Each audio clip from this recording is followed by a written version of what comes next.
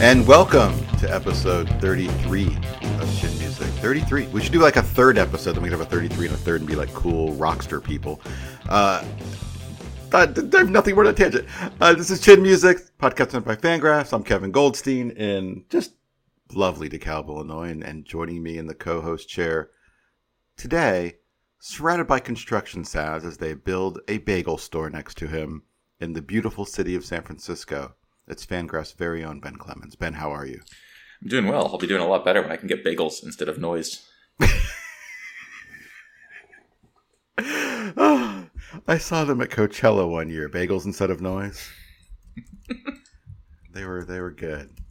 The second album was a little rough.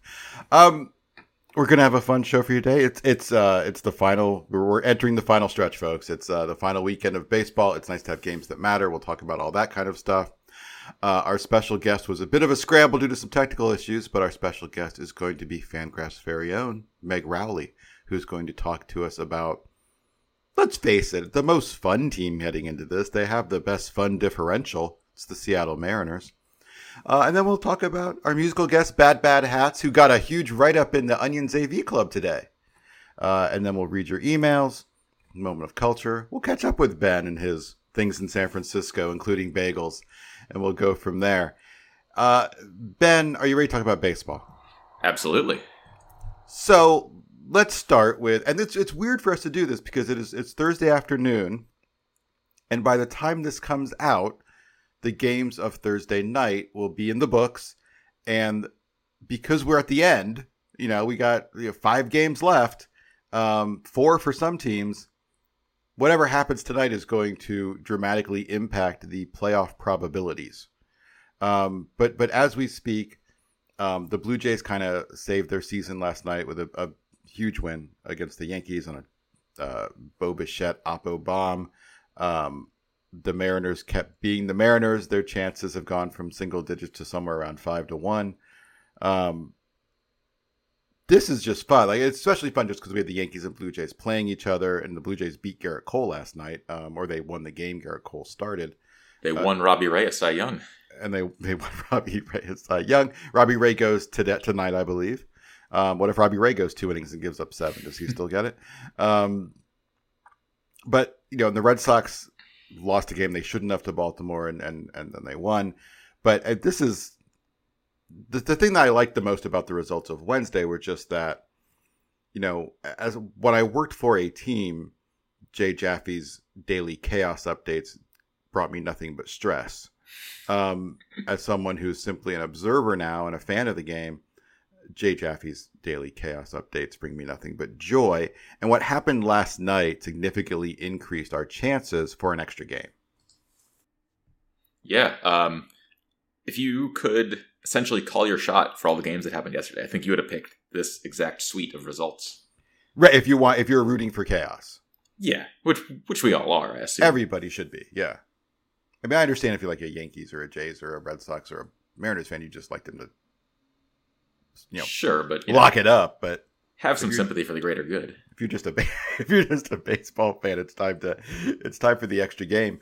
The schedule. Yeah, the Rays go to New York and play the Yankees, but at the same time, the Rays have locked their whole world up, and so I'm not sure they care. And the Red Sox have what should be they're on the road, but what should be a fairly easy time in Washington. Meanwhile, the Blue Jays host the AAA Orioles. This is going to go out of the wire. I think, like, even though, the Jays' chances are low, the schedule is certainly on their side. Yeah, I think that the schedule helps a little at this point. But, I mean, obviously, I like the Yankees' chances best. Game in hand is pretty big when you're playing 4 games. Mm-hmm. But it really does feel like there will be something to decide on the last day, which is pretty cool. Which is a great time. And let's, I feel like we've ignored the Mariners all along, and maybe we shouldn't have, and we'll talk about them more with our guests. But, the Mariners host the Angels, and the Angels in the second half are, a really, really awful team. And Ohtani's not going, which means they're going to rely on. Would you even consider Angels pitching AAA? Sure. I'd bet. I mean, they're going to roll out. It's like Suarez, Diaz, and I think it's a TBD or something like that. Yeah. That TBD is going to be on Sunday. Going to be bad. Right. And, and again, like even the Yankees are playing the Rays are going to be setting up for the postseason, as they should. They've earned that right. Like I know people get mad when teams maybe don't put out their most competitive lineup or whatever on the final weekend in a game that's playoff implications, but they've earned that right, and they have every right to exercise that right. In the National League, the Brewers are going to be in Los Angeles. The Brewers' position and everything is pretty much locked up, and I'm sure they're just going to be lining up for the playoffs. Yeah, that said, I think if you're the Brewers, it behooves you to keep the Dodgers from being likely to win the division. Mm-hmm. The more you can decrease your odds of playing the Dodgers, the better for any NL team. Right. They're really good. I mean, the Giants are great too. It's not like you're getting much edge by doing this, but I think if you can decrease the chance of having to face a team that's going to run out Clayton Kershaw, Walker Buehler, Max Scherzer, and Julio Urias as their pitching staff in the playoffs, you probably want to. Yeah, but I don't know. That almost feels like you're getting ahead of yourself just in the sense that the Brewers are going to be playing the Braves. Oh yeah, it's a minor or the thing. Phillies. I mean, I know the Phillies still have a as we sit a 0.2% chance of winning the division. I would say the Braves, yeah. Yeah, so the Brewers are going to play Atlanta, and I don't know. I just feel like worrying about the NLCS would be getting it's ahead of certainly yourself a very little bit. marginal, but obviously resting your players is more important than having them not punch a wall and break their hands. But with that out the window. Well, or that into the wall. The Braves, or not the Braves, the Dodgers won a wacky one last night, hitting 4 home runs in the 8th inning. One of those home runs came off the bat of Mr. Bellinger, who, I hate to say he's gotten hot, but there's at least some signs of life lately. If you're the Dodgers, are you rolling out? I mean, we talked to Jorge Castillo about this a couple episodes ago. Like, is Cody Bellinger in their starting lineup come postseason? It's a really tough question. I mean, they started Gavin Lux in center last night. Yeah, I don't really understand why. I think that I would be very tempted to roll with Bellinger just because he's a good defensive center fielder. Mm-hmm. And hit him 8th and, deal with the fallout from that. I think he would get it, even if he'd be a little annoyed to be hitting 8th. Yeah, he's batting $161 this year. Right. I think you can say, hey man, like you're batting $161, but we want your defense in the lineup. Do you trust Gavin Lux as a center fielder? No. Right. I would have to think Bellinger is as bad as his current stats to even consider it, and I guess they might, but I don't know. Center field defense seems important on a team like this where you can sacrifice one spot in your lineup. Right. I want to talk about Bellinger, and I know you wanted to speak specifically to him as well, because he is about to enter just an insanely strange world in the sense that he's making $16.1 million in 2021, and he will be ARB eligible in his second year in 2022. He's coming off a year where, like you said, he's hitting $161. He's a 540 OPS. He has hit like a pitcher with power. I mean, he has been nothing short of horrible. And like I can't see the Dodgers just flat out non-tendering him. But if they want to keep him, it's going to cost them more than $16.1 million. Yeah. So as I understand it, you can never have your salary go down in ARB. That's correct. So it's a cumulative function. Right. The $16.1 million is called his baseline. It's where it's your starting point for his next year of ARB. I spoke to somebody, let's call them an arbitration practitioner, about this case. And he said, I think you'd be looking at a modest raise, like something, in somewhere in the $17 to $18 million range, like, $1 to $1.5 million. And arbitration people are obsessed with comps because that's how arbitration is obsessed with comps. Right. And he looked at it. He was thinking about like Chris Davis after the 2014 season, who heavily declined after an MVP year, who got a $1.8 million range. He also thought about maybe it would be in the Dodgers' best behoove to maybe think about just a 2-year deal. He has 2 ARB years left, right? Yes. So just lock him up to the 2 years and just figure out an exact price for that. But I gotta say, like, there's some chance. I don't think it's a 0 chance the Dodgers just non-tender here, because your minimum you can pay him is $17 million for a guy who, is he the worst offensive player in baseball with 300 or more plate appearances? I bet he is. Jackie Bradley Jr. might have something to say about that. Bradley Jr. might have something to say about that. You're right, but he's not good. There have been some bad offensive performances this year, but his is pretty bad. His OPS this year is lower than his previous career slugging percentage. That's amazing. But it'd be weird to non-tender him, though. It would be, but it's $17 million. So how much cheaper will you get a good defensive center fielder? A lot cheaper, right? Maybe $5 million for somebody like that? We just saw, like who doesn't hit? Who doesn't hit? Bradley got $224. We just saw, we saw it 2 days ago. Michael A. Taylor got, that's true. Yeah. It's a 2-year deal. And like with the PBs, it's probably going to end up around $10 million. So 5 a year. So 5 a year. Let's say you're getting to be clear, not that the Dodgers need to save money. Right. But if you're saying, I want to spend this money, what's the best use of it? Spending $12 million for essentially the option that Cody Bellinger recovers his old form. Right. I don't think is terrible. And and the other thing is just that, and we can all look at it and smart baseball people can look at it and like there is a swing mechanics problem. His ability to catch up to velocity right now is nil, non-existent. And there's also, it's quite possible he's hurt. Like, that there's something uncomfortable with him physically that is preventing him from doing these kind of things. And so, the Dodgers know far more than any of us, obviously, about what's gone wrong here. Right. Which would make them, it put them in the best position to decide the Fangraphs odds of things going right again. Right. And so, and that one I think obviously would pour into the decision here. But, I think if Cody Bellinger was a Ray, or a Marlin or a Pirate, it would be a much more, I think it would be a short discussion. Right. It'd be a much different discussion. But he's just, there's no way they're going to tender him. But, $60 million. That's what the Rays pay their pitching staff. Right. This dude was the MVP 2 years ago. It is really remarkable. It's such a fall from grace, and it is frankly unbelievable.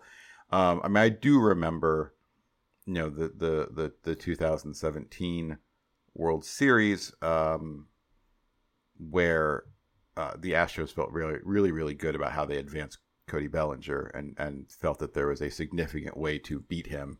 That was big and easy to get to, and he struck out 17 times in 7 games. Yeah, and but same time, like he came back then 2 years later and was an MVP, with an OPS over 1,000, and now he's half that, like you say. I think the Dodgers know what we do, but I don't. More importantly, like next week, is this guy going to be in the lineup? I think you got to figure out, what there's no more, you can't play politics anymore. You can't really worry about player egos. You can't really worry about making people feel good. It's time to win baseball games. Yeah, I think you could make an argument that you could play Chris Taylor in center. I like that argument a lot, just because I'm the world's biggest Chris Taylor fan. Yeah, I think he's a plus, maybe not a plus defender there, but I don't feel weird about his defense there. No, you're comfortable with him in center. Yeah, and if you play him there and you play Pollock in left field, again, he's having a good year. Why would you not? Then there's no space for Bellinger. Maybe he's a defensive replacement. But yeah, if Taylor feels fine starting in center field against righties, then I don't want to play Bellinger. I don't like the idea of Lux in center. I think it's a little too No, key. I don't. Yeah, I don't want that either. But I think Chris Taylor in center. I think an outfield of, Pollock, Taylor, Betts is their best way to go. And pick a spot for Bellinger off the bench at some point. Like, pick a spot. Yeah, he looked fine last night, hitting a really bad looking Emilio Gunn. Oh, he was awful. Yeah. But just dreadful. Yeah, it is very strange to be talking about not starting Chris Taylor. Or sorry, not starting Cody Bellinger. But here we are. Here we are, and I think it makes sense. I mean, it feels very strange to talk about the San Diego Padres being 2 games under 500 as well. Wow, I'd kind of written them off once they fell out of the race. I didn't realize that. Yeah, as we talk here on Thursday afternoon, they're 78 and 80. That's absolutely shocking. What a fall for grace. It was interesting. Often in the mornings while I'm working, I will have Mike Farron on coming through my speakers on his MLB Network show with Duquette. What's it called? Power Alley. They had Jay Stingler on, and Jay's talked about some things he would try to do differently in terms of what he called the tougher conversations. And I think that was like him trying to play politics and being responsive to the narrative out there that he's lost the clubhouse. But it's Jay Stingler's close with AJ Preller. Like, Preller brought in his really good friend, and we've seen this before. And it's a weird. It's not a weird way to go. It's a tough way to go. The A's manager is very close to the front office. Tori Lavulo is very close with Mike Hazen. And I think that ends up making it maybe a little tougher to let him go. And I don't think you are in a great position to answer the question of should the Padres let Jay Stingler go, but should the Padres let Jay Stingler go? Right. We're not in a great position to say anything, but yes. I mean, they've kind of retooled a lot of front office stuff, and I think if you're going to retool, just retool. Yeah, I think it can just be that regardless of the skill of the manager, that people just tune him out because this season sticks in their mind when they think of him. Mm-hmm. It's path dependent. You don't get to forget the past when you go in next year and you think, oh my God, like this, we were working for this guy and we fell apart. I think you have to consider that. Mm-hmm. Yeah, for sure. And the biggest story in the National League was, in a way, yesterday beyond the playoff races, was a story that impacted the Milwaukee Brewers, which we referred to earlier, which was like Devin Williams met the press yesterday. I was like, oh, why is Devin Williams meeting the press? And it turned out that after they clinched on Sunday, during the celebration, Devin did something real dumb and admitted that he had a little too much to drink, got mad about something, not sure what, and punched a wall. And the problem is he punched a wall with his pitching hand, broke it, needs surgery. There was talk like he might be able to come back if they get to the World Series, but the overwhelming probability is that this is it for the year for Devin Williams. This led to the usual of all sorts of name calling and people talking about how stupid he is. And what he did was dumb as hell, but I don't know. I just feel sorry for the guy. I mean, he did something dumb. I admit, I agree with that, but I do feel sorry for him. I feel sorry for him. I'm sure he knows he did something dumb. Yeah, of course. Yeah, this is not a thing where the next day you're like, that was totally defensible. Would do it again if I had the chance. It's not like he's supporting it himself. It's really sad. It's rough, and that's 2 in a row for him. And I thought he dealt with it well, with how he dealt with it in the press. I know there was a lot of talk about how this, collapse. Although this is a huge blow to the Brewers. It's certainly not good for them. At the same time, and I know this sounds crappy, but I mean, Devin Williams is a really, really good relief pitcher, who's thrown 54 innings this year. And so, you're talking about in a 7-game series trying to find 6 to 9 outs. Yeah. you know, and so they're not light on relievers, so I think are pretty decent. Right, they're not light on relievers who are pretty decent. They have a good bullpen. They have, honestly, who I think is the best bullpen manager in baseball in Craig Counsell as far as bullpen usage, and so in a playoff series, more probably 9 to 12 outs, but it's the difference between Devin Williams and the Brewers' third best reliever over the course of 12 outs is actually kind of marginal. I think Aaron Ashby might be better than him right now. Aaron Ashby's looked really good. I do wonder if they'll in a leverage situation, and obviously Williams is a leverage guy who tends to pitch the eighth when Hader gets the ninth. I wonder if they'll lean more on kind of a lefty-righty combination of guys who have been there before in Suter and Boxberger. Yes, that also makes sense, and they've both looked quite good this year. Mm-hmm. And so, but to be clear, Devin Williams is better. I'd rather have Devin Williams in the eighth than Suter or Boxberger. But over the course of 4 appearances and 12 outs, it's like in a third series, of a run, maybe. Yeah, the marginal difference between one and the other, I don't think is enough to I don't think this injury suddenly plummets the Brewers' chances of going deep into the postseason. Yeah, I agree. I think I'm more sad for Devin Williams than I am sad for the Brewers, if that makes sense. Yeah, it does, and I feel bad for him, and I know we live in a world. There's no room on Twitter for empathy, but I feel bad for the guy. And he did something real dumb, and frankly, I'm fine if you see him being selfish. He should have thought about it, and he didn't. And he should have been in a position to think about it better, and he wasn't. I get it, but I think it's okay to feel bad for the dude. Yeah, I agree. I want to get back to the American League for a second, because in the loss to the Blue Jays, Joey Gallo, other than being involved in a just a heck of a misplay in left field at one point, but I don't know whose fault that one was. I tried to watch it a couple times. Joey Gallo struck out once yesterday. And Joey Gallo, with all the focus on the games and everything like that, Joey Gallo has a puncher's chance at the all-time strikeout record. All of a sudden, really?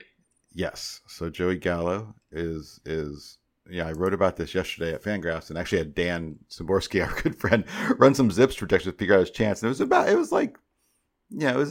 to break the record to get to the record all by himself is about 10%. The one strikeout yesterday really hurt him, but he's up there. He's at 209 right now. I don't know if he'll play again this season in the regular season. He got drilled in his forearm. And he got that hit by pitch, which might hurt him as well. But did you see his bruise? Yeah, but he's also Joey Gallo wants to play. He's a large man too. He can wants to play, and obviously the Yankees games are crucial at this point. But he's at 209 right now. And the record's 222. Mark Reynolds, and he's going to finish in the top 3, 4, or 5 all time in terms of single season. And nobody's talking about it, and it's just kind of a fun thing to think about. And I'm fine with it. Joey Gallo's a really good player. Joey Gallo's like a 4-win baseball player. He's really, really good. Draws a ton of walks, hits for a ton of power, strikes out a ton. And he doesn't even, this is what I looked at when I was thinking about this whole Joey Gallo thing, is just that, right now, we think about stats that we use at Fangraphs, like WRC plus, right? Yeah. And so, you can see, that dude's 30% better than league average, right? If you just isolate the strikeouts, Joey Gallo, in a season where he's going to threaten the all-time strikeout record, has a K WRC plus, if you will. His strikeout rate's almost dead on, about 50% higher than the league average, which is a lot. That's right? A lot. But if I went back and thought about, as we all know, strikeouts are way, way up recently, right? And way, way up over the last decade. If you go back to 1990, Cecil Fielder struck out 180 something times and led the league. Yeah, and that would be just and was outrageous for them. And was 80% higher than league average. And there were strikeout machines back in the day striking out 120 times who had higher strikeout rates compared to the league context than Joey Gallo does when he's popping out, or rather striking out 200 times a year. Yeah, I think a very enjoyable thing that I saw this year on Twitter, obviously, not a great site overall, but is that the all-time leader in 3 true outcome percentage plus, relative to the league, Oh, okay. is Babe Ruth. Yeah. Makes sense. He struck out way more than everyone else. Right. I mean, 3 times Babe Ruth. No one's done it more than once, but except for Babe Ruth, who did it 3 times, which is to lead the league in both walks and strikeouts. Yeah. He did it 3 times in the 20s. Another weird playoff story. Back to the American League, to the Rays, which was, and there's some good reporting in The Athletic by Evan Drellick, and there's been good stuff elsewhere, where all of a sudden the Rays are back to talking about playing the middle of the season in the beautiful city of Montreal, and they were going to put up some sort of signage during the playoffs, in Tampa, to let all the people know that they don't really like being there. As our Rays fans and Florida resident listeners will no doubt correct us in St. Petersburg, but yeah. In St. Petersburg. I've gotten that enough times. Yeah, you're right. And it turns out they're not going to do that now. And it said something about it was an unreasonable idea from the start. Yeah, it was just a bad idea. Hey, welcome to the playoffs. Let's talk about how we're not going to play here anymore. They already decided to pull out, but this continues to be, I think, mostly a ruse, in the sense that they are trying to get the fine people of Tampa, St. Pete area to pay for a better stadium. Yeah, it's posturing. And to be fair, that stadium sucks.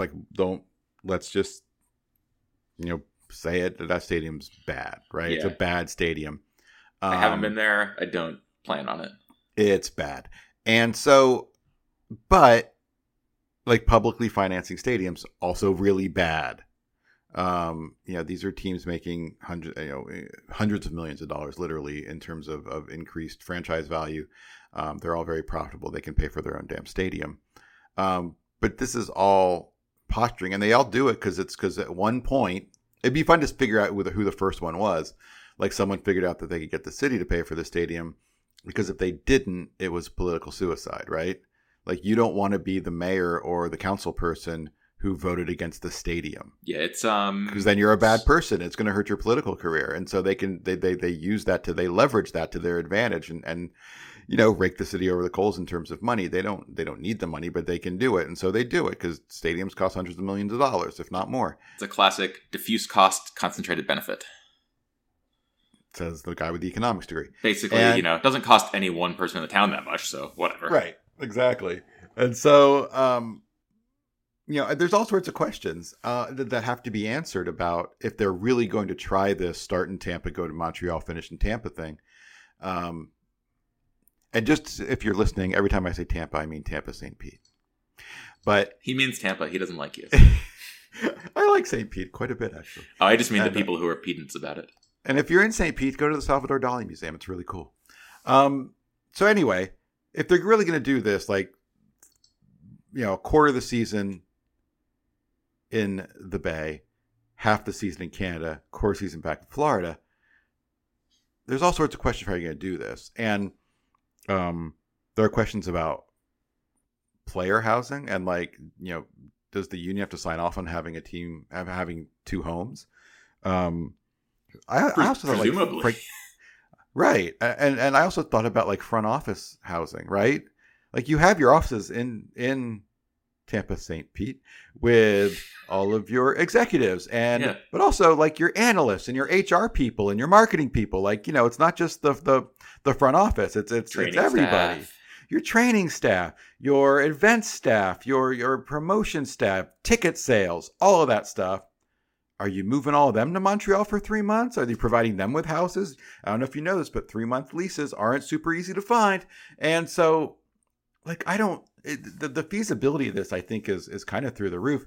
And that makes me feel even more like this is just them putting it out there to put more pressure on the city to give them a better deal. Yeah, couldn't agree more. And again, this goes back to not liking the Rays, and I know this topic. I have incredible respect for what the Rays do with their limitations. I just think that these limitations are kind of BS. Yeah, I think we end up talking about this every time we talk about the Rays. It's hard to separate ownership and it's hard, yeah, the rest of it, because there's nothing about the rest of it that you can really quibble with, given the constraints they work under. It's just unreal how good they are. Right, and I don't blame their baseball and the people players for too. them at all. Like yeah, absolutely, it's incredible, and they've created a culture around it that's I think should definitely be, praised to no end, especially with that pitching staff, with the pitching staff, and it's a kind of amazing. And I'm a huge believer in that pitchers are better when they know their role, and I know pitchers are more comfortable, bullpen guys, when they know their role. And the Rays have created a culture of no role that I think is really admirable in a lot of ways, and one of the reasons it makes them better. And I'd be fascinated to hear kind of how they communicate with guys. And is it just be ready? Is it just be ready, right? or is it far more advanced where like you need to be ready anywhere, but the matrix says like here's today's lineup, and if 5, 6, 7's coming up, the matrix tells us it's you. Yeah. And so if 5, 6, 7's coming up in the third or the 8th, it's you. And to understand that, and it's I remember a couple, like the few times I was on the road with the big league team, like guys who actually knew their role, hanging in the clubhouse, sometimes even taking a nap, right, like until the 5th or 6th, right? And because they knew their role.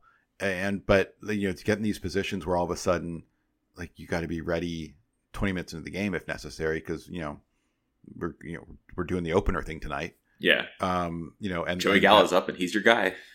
Right, and here comes this envelope of players, and the matrix tells us that you're up.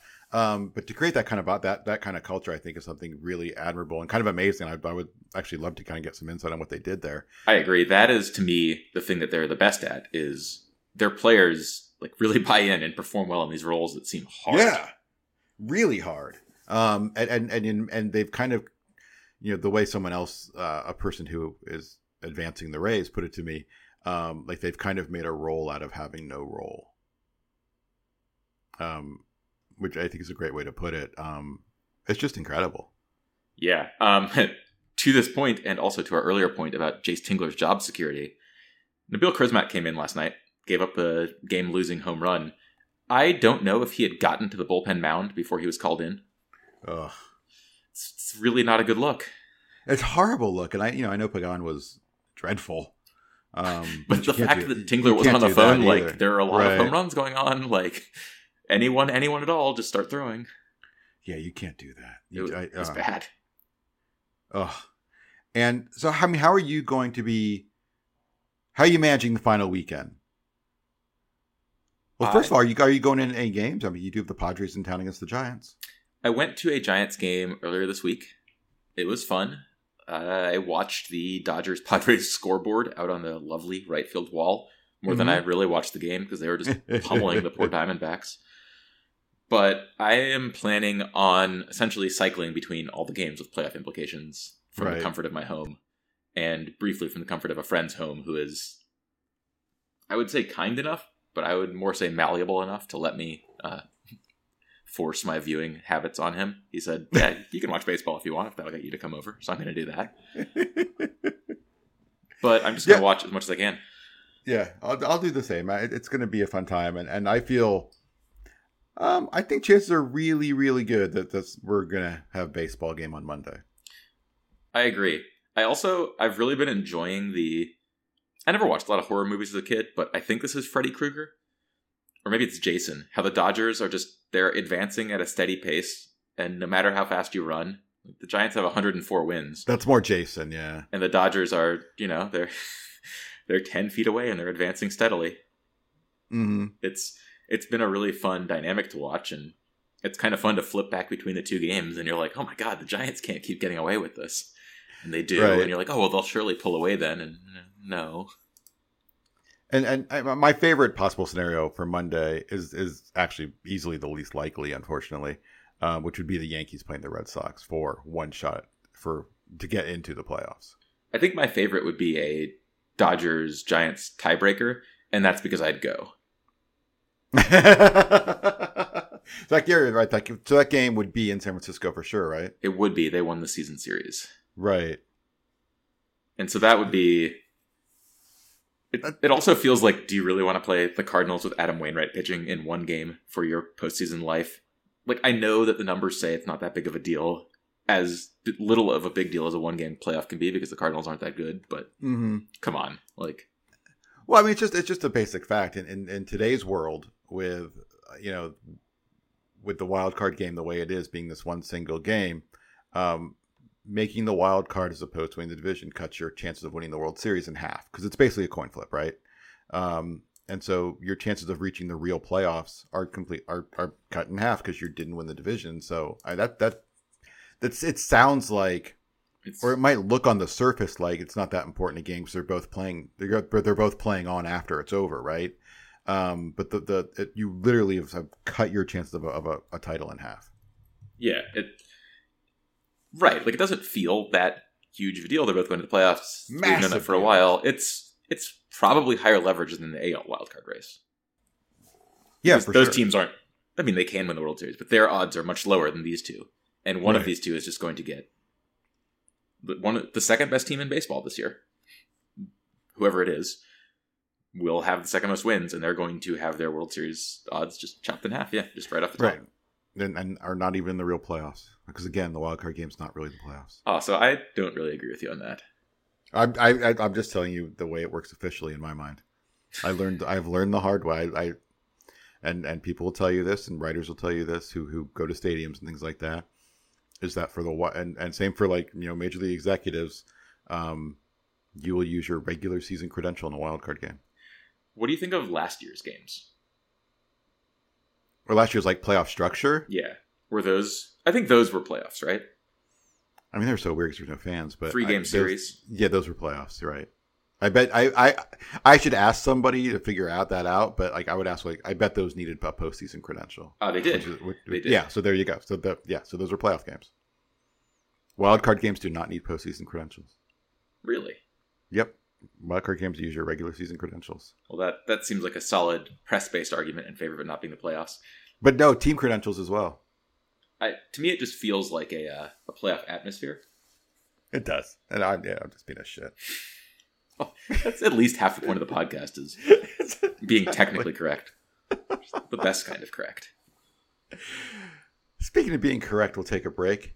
And we'll come back and talk to the always correct Meg Rowley about the most fun team in baseball right now, the Seattle Mariners. Right? That's the most fun team in baseball. I find the Mets pretty fun. Wrong reason, though. Yes, the Mariners are definitely number one. Absolute masochist. We'll talk to Meg, then we'll come back. We'll read your emails and all that kind of good stuff. Talk about our musical guest, who you're going to listen to right now in Bad Hat Hats. Stick around.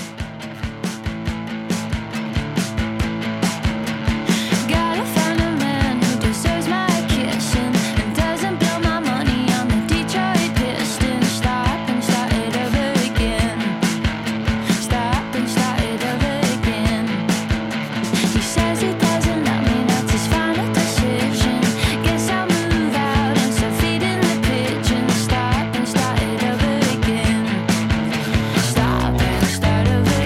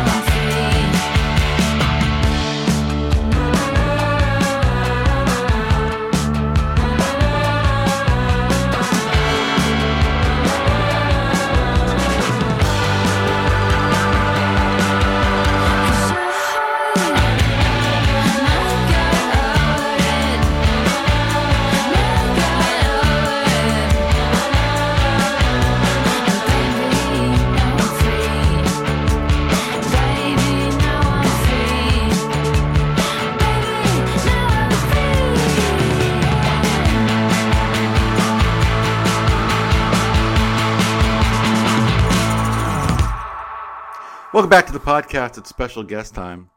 Our special guest is the managing or the executive editor of Fangraphs. I'm not even sure which, but it's the editor numero uno. Also a lifetime Seattle Mariners fan from Seattle. I can't believe it's taken 33 episodes to have her on, but her previous demands were unreasonable. And joining us from what I'm sure are luxurious accommodations in the beautiful state of Arizona, it's Meg Rowley. Meg, how are you? I'm good. Thank you for having me. Yeah, I have previously been otherwise detained, and so we definitely picked the right week when my podcast co-host officially went on paternity leave, because I'm about to be less busy. And you also had that long tweet rant about how you charge for being on podcasts and all the research you put into it and all that kind of thing. That's and true, If they want you, they should pay your rate. Right. It was just too much, and it's why it's taken this long. But Meg's come on short now, and we appreciate that. At some point, Meg and I were talking about Meg will be sitting in the revolving co-host chair at some point. Yes, for sure. As we go. But babe, we want to talk, specifically, you are from Seattle. Yes. Were you born in Seattle? You born and raised?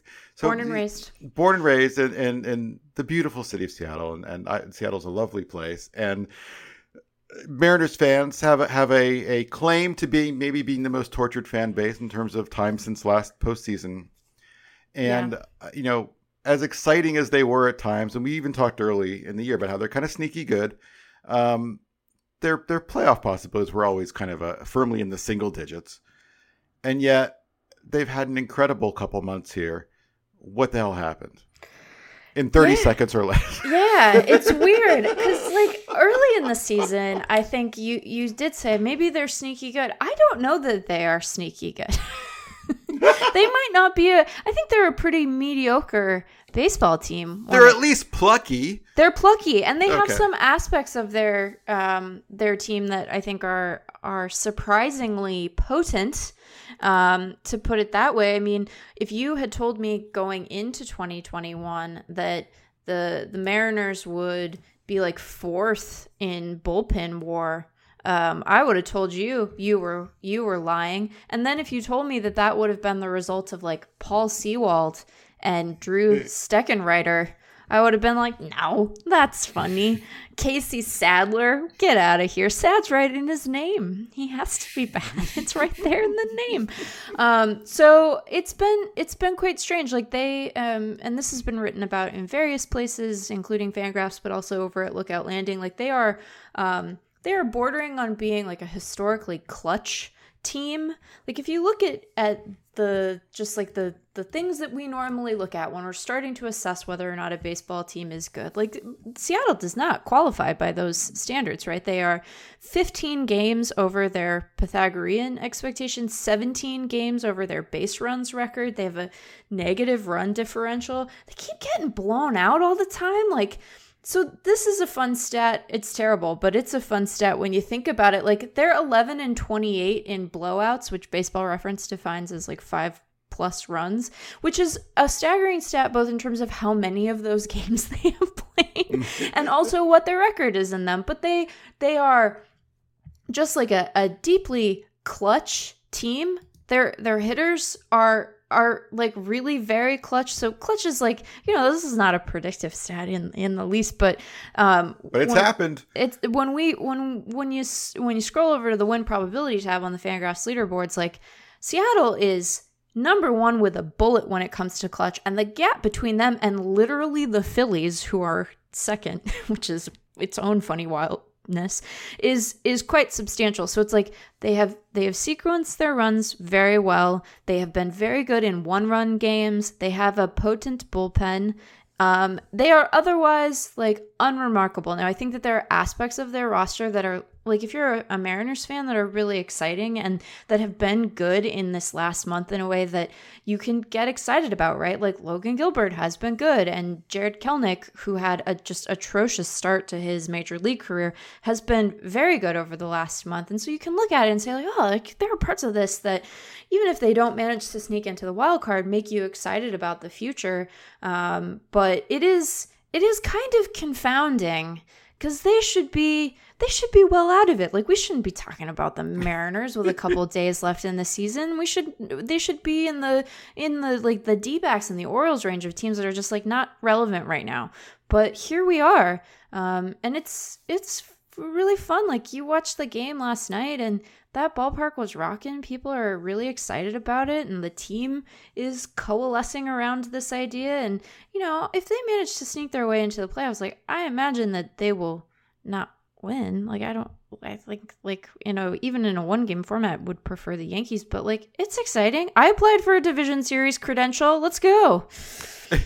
So what are the vibes in Seattle? Because talking to people that I know there, and even like Chris Crawford, who co-hosted last week, it's very much like, yeah, you know, this team's really not that good. And it's the attitude I've gotten for people I know who are just, hey, shut up with the facts and just let us enjoy this shit. And I get it, because it's been a long damn time. Is that kind of where it's at? I think that there's some of that. Like, I don't want to harsh anybody's vibe. You know, I think that people have to like get invested in their own way. Like, the way that I have kind of come to look at this is that there is something very fun and engaging about knowing like what we should be seeing and then appreciating what we are seeing that isn't that, right? The divergence between the baseline expectation of a team like this and what they're actually managing to do every night is really exciting, because it's weird and like it shouldn't be happening this way. Like, we're seeing versions of this across baseball right now, and I think that a lot of the performances from streaking teams are like undergirded by more quality on the roster than this one. Like, who are you? Like, you're starting Logan Gilbert in a wild card game. Like, you're like really excited about like KBO castoffs, but they've had good performances from some of those guys. So I don't know. I think that there's definitely a contingent of Mariners fandom, and I do not begrudge them this perspective at all, because it has been so long that it's just like, hey, shut up, let us enjoy this. And then I think that there is a part of Mariners fandom that like appreciates just how strange this is and how much it is diverging from expectation, and they are enjoying the divergence. Like, they are not you do not have to disabuse them of the idea that this is a pretty mediocre roster overall, but that doesn't mean they can't enjoy like this weird ass team like being in it on September 30th. You know, they just get to sit back and watch the scoreboard today because the Mariners are off. But I don't know. Like, I think people are excited. The Mariners faithful, I think, is a smaller contingent than it has been in years past. And I do not say that as a knock on anyone. It's just like they have not given the city much to root for. Over the last 20 years, there have definitely been seasons where they have been in it late. And I think that the city has responded. But, you know, it's a smaller group. But that small group is like very fervent, right? If you're able to survive the crucible of the last 20 years, like I had a flip phone the last time the Mariners were in the playoffs. You had a phone?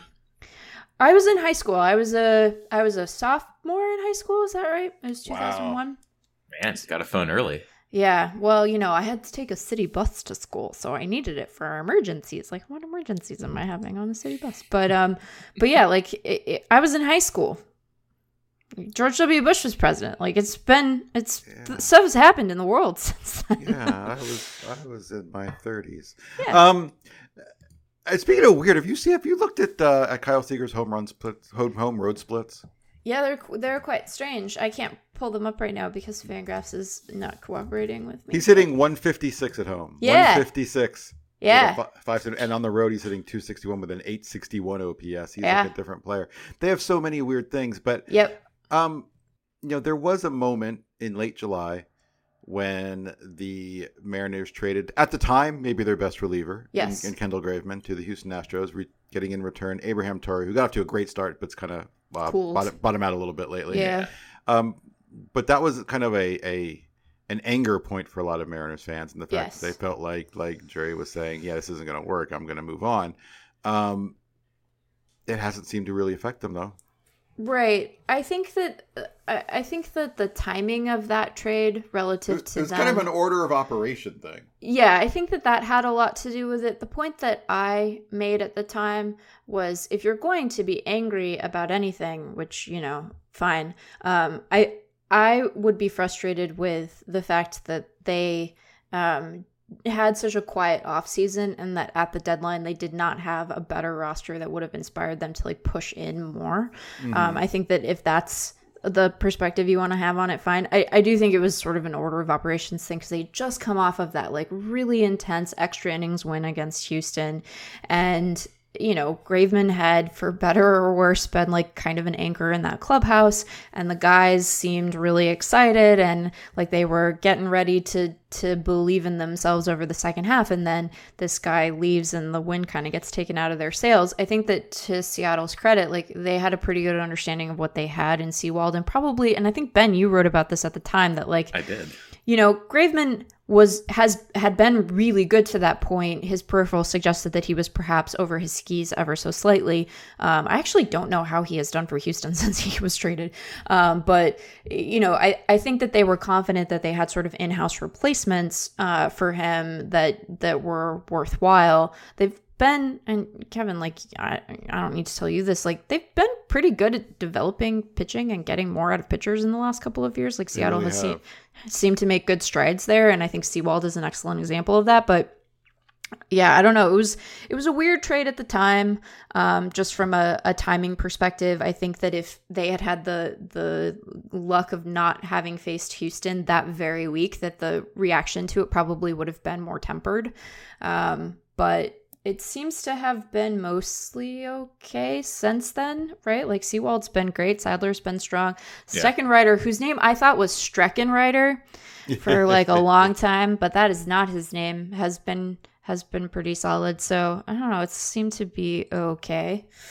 No, Graveman has not been great on the Astros. He's been fine. 3 ERA, right. mid-threes FIP. He's walking too many guys, dudes, basically. Yeah. That's his problem. He's basically performing the way that he probably should have in the first half. Yeah, Meg, I don't want to tell tales out of school, but you were pretty angry when they made that trade. I was frustrated because of the timing. I after a bit of noodling on it, I think the place that I arrived at was mostly that the thing that frustrated me was that they had been so quiet in the off season in ways that didn't suggest it was about having a firm organizational plan, but was really about cheapness, right? Like this team, had advanced talks with Colton Wong, but he wanted another year and they wouldn't give it to him, right? Like they talked to Taijuan Walker, who has been pretty bad of late, but like they talked to Taijuan Walker and he wanted another year and they like wouldn't give it to him. And it's not like they're running a huge payroll. So I was irritated that like penny pinching for upgrades that would have been meaningful and that could have in theory extended beyond this year into the year that they actually think that they're going to contend had sort of not happened because ownership wouldn't spend and so it's like be mad about that because that's what set up them being in a position that they are. But then like they made some trades that have been fine, and Toro hit last night. I don't know, man. I think that like it's going to be I would imagine that if you're in a front office this year where you are like on the brink of probably being good, but not quite there, has to be one of the most difficult to navigate from a trade deadline perspective because you are keenly aware of the prospects who are meant to sort of catapult you into your real window of contention, and you're kind of hanging around and fans want you to go for it and you don't want to compromise what's to come, but also you could maybe break a 20-year playoff drought. So I have some sympathy for having to sort your way through that. And I didn't have to. I just get to be snarky on the internet, so it's a lot easier for me. One of the stories this week after one of the Mariners, 378th consecutive win against Oakland, was the attendance or lack thereof. Yeah. Scott Service said the right things. And said, we love the fans who were here and they were super loud and understand. But, even with this kind of remarkable streak, they have been real unattended games, even as well as they're doing. You talked about how the Seattle fan base is smaller than it has been. Is this becoming a real problem for them, do you think? I don't think so. I think that I think it'll be fine. I think that like fans respond to winning or the potential for winning, right? The feeling going into a season that you're in it, I think makes a tremendous difference. If you look back over the last 10 years, there have been seasons where Seattle has made the effort to contend and said, like, we're trying to go for it. We're trying to make the postseason this year. And I think their attendance in those years has been better. Like, people show up to watch Robinson Cano and Nelson Cruz and like Peak Felix. People want to see that, right? When you're in it going into the last weekend and you've been in it for the entire season, as opposed to relying on like this late season surge, I think that the attendance picture kind of shakes out a little differently. I also think that like it's hard for us to know how much of this is just people being reticent to gather in large numbers during a pandemic, right? Like sure, of course. They are trying to do this in the midst of the Delta stuff. So I don't know. I'm trying not to read too much into it. I don't think that it is fundamentally insulting to the city to acknowledge that it is not a packed ballpark. Like, that isn't impugning anyone's character. It's just a reality of the situation right now. It's not like that's meant to make fans feel bad. And I think the fans who are there are really excited and vocal, and they're cheering those guys on. And I expect that if they are able to ride this into a postseason appearance, and then they have this exciting group of young guys coming up, like this team, you know, like Julio's not even up yet, right? Like, they have other pieces that are coming that I think they expect will make them contenders for a little while. And so I think that when Seattle sees that that's the situation and that the team is trying to win, they'll respond to that, you know, like it's a beautiful ballpark. It's like, great. So it's not a bad place to like spend an evening when your team is like respectable. And I think that there have just been really long stretches where this team has been not respectable. Yeah, I mean, like they've just been bad. Yeah. Like, it's been bad in a way that isn't fun.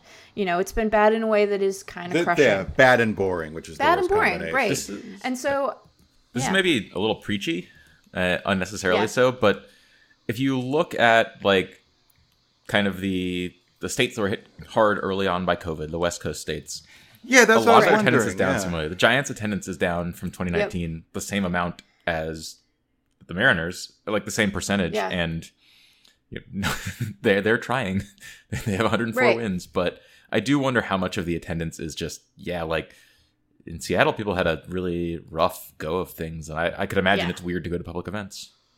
Yeah, that was going to be like my follow up here was just that you know you're a Seattleite. Is that what someone from Seattle is? Oh, you're a Seattleite. You're a Seattleite, and you know, obviously, you know, when this all started 17 years ago, Washington State really was one of the first hotspots. Yeah. I remember the virus like really tearing through like senior centers and stuff there. Yeah. So like my question, like when you talk about this kind of thing, is the culture of the pandemic itself a different dynamic in Washington to other places, and do you think that has been part of the reasoning here? Oh, I would imagine so. I mean, I think that there are a lot of there. I think there's like the part of it that is nervousness, and I don't say that with any judgment. Like, I think it's perfectly reasonable to feel nervous in the midst of a pandemic. And I think that there is just like to Ben's point, there's sort of a seriousness with which it was taken. It is a striking comparison between, say, Arizona and there. Like, I went home for a little while to visit my family in August, and like, you know, every establishment has a sign asking you to mask, and there was a mask mandate, and that was driven by, you know, trends in the case data. And in Arizona, they're like, good luck, right? You know, and so which isn't to say that there aren't places that are like, please mask, but the teeth of it, the state is just not, you know, lending support to municipalities that are trying to keep people safe. And so I think that it would not surprise me if this, you know, if you were able to transplant this season into a different year with a different public health picture, if attendance would be significantly higher than it is, you know. Now, the counter to that is that like there are other sporting events happening in the city that are drawing better. And so I don't think it's purely attributable to that, but I imagine that it's a not insignificant factor for folks. Let's get back to the baseball team. So, you know, when I think about the 2020 Seattle Mariners, I think about endless animated GIFs on Twitter of Evan White making defensive plays. Yeah. And that's all I think. It's the year of Evan White's defense. And that was Evan White's entire year. I don't think he he didn't have a bat in his hand the entire time. They managed to play him so much defensively without him ever getting to bat. Right. It's and crazy. that was with the COVID designated fielder rules. Right. And so Ty France is the first baseman now. Evan White's not on the team. Ty France is having, in terms of rate stats, the best year on the team. Yeah. Hitting 293. He's got 18 bombs. He's an unbased, driven by 26 hit by pitches because he really crowds the plate. Yeah, he sure does. But Ty France was it's a really good pickup. Yeah. He's a pretty damn good player. Yeah. Is Evan White just destined to be this decade's John Singleton as a first baseman on a cheaper pre-ARB extension who just gets stuck in Tacoma? Something would really have to change. Something would really, really have to change for him to force the conversation, right? Like that deal was one that I'm sure he's really happy he signed, given how his major league run has gone. But it's pretty, it's peanuts money. So it's not like they're benching a guy who's making a lot and sort of forcing a payroll conversation. He is like a defensive wonderkind, but he's a defensive wonderkind at first base. Like, it's just the bat is enough of a problem that he's not really playable. He's just, I'm going to like grapple with Evan White's stats now, and it's going to make me sad. I mean, granted, this is 104 plate appearances because then he got hurt and then he had season-ending surgery, but like he has a 24 WRC plus as a first baseman. It's lower than you'd like. It's not good. It was in the 60s last year, and another admittedly weird year, but still. And he's never hit the big leagues. No, he's never hit in the big leagues. I think that, he was a contact-oriented guy in college. They tried to adjust his swing. They wanted to add more loft to the swing. That did seem to help, and he hit well in the minors, but like he wasn't in the minors for all that long, and so he didn't get an extended AAA run, and so I don't know, man. You can't have a 24 WRC plus as a first baseman, and it's not like he's walking a lot. Like he just, he looks lost up there. It's really bad. And how are the folks in charge seen in Seattle? Like, Jerry's obviously Trader Jerry, but things seem to be looking up in Seattle, and there's more on their way. Scott Servais is very well regarded within the industry itself. Yeah. But like, how are the folks in charge seen? I think that there was a combined frustration with Dipoto and Servais early on. There was also the Mariners leadership team writ large has not like covered itself in glory in the last couple of years. Now, some of that stuff has landed at Servais and Dipoto's feet, and some of it obviously hasn't.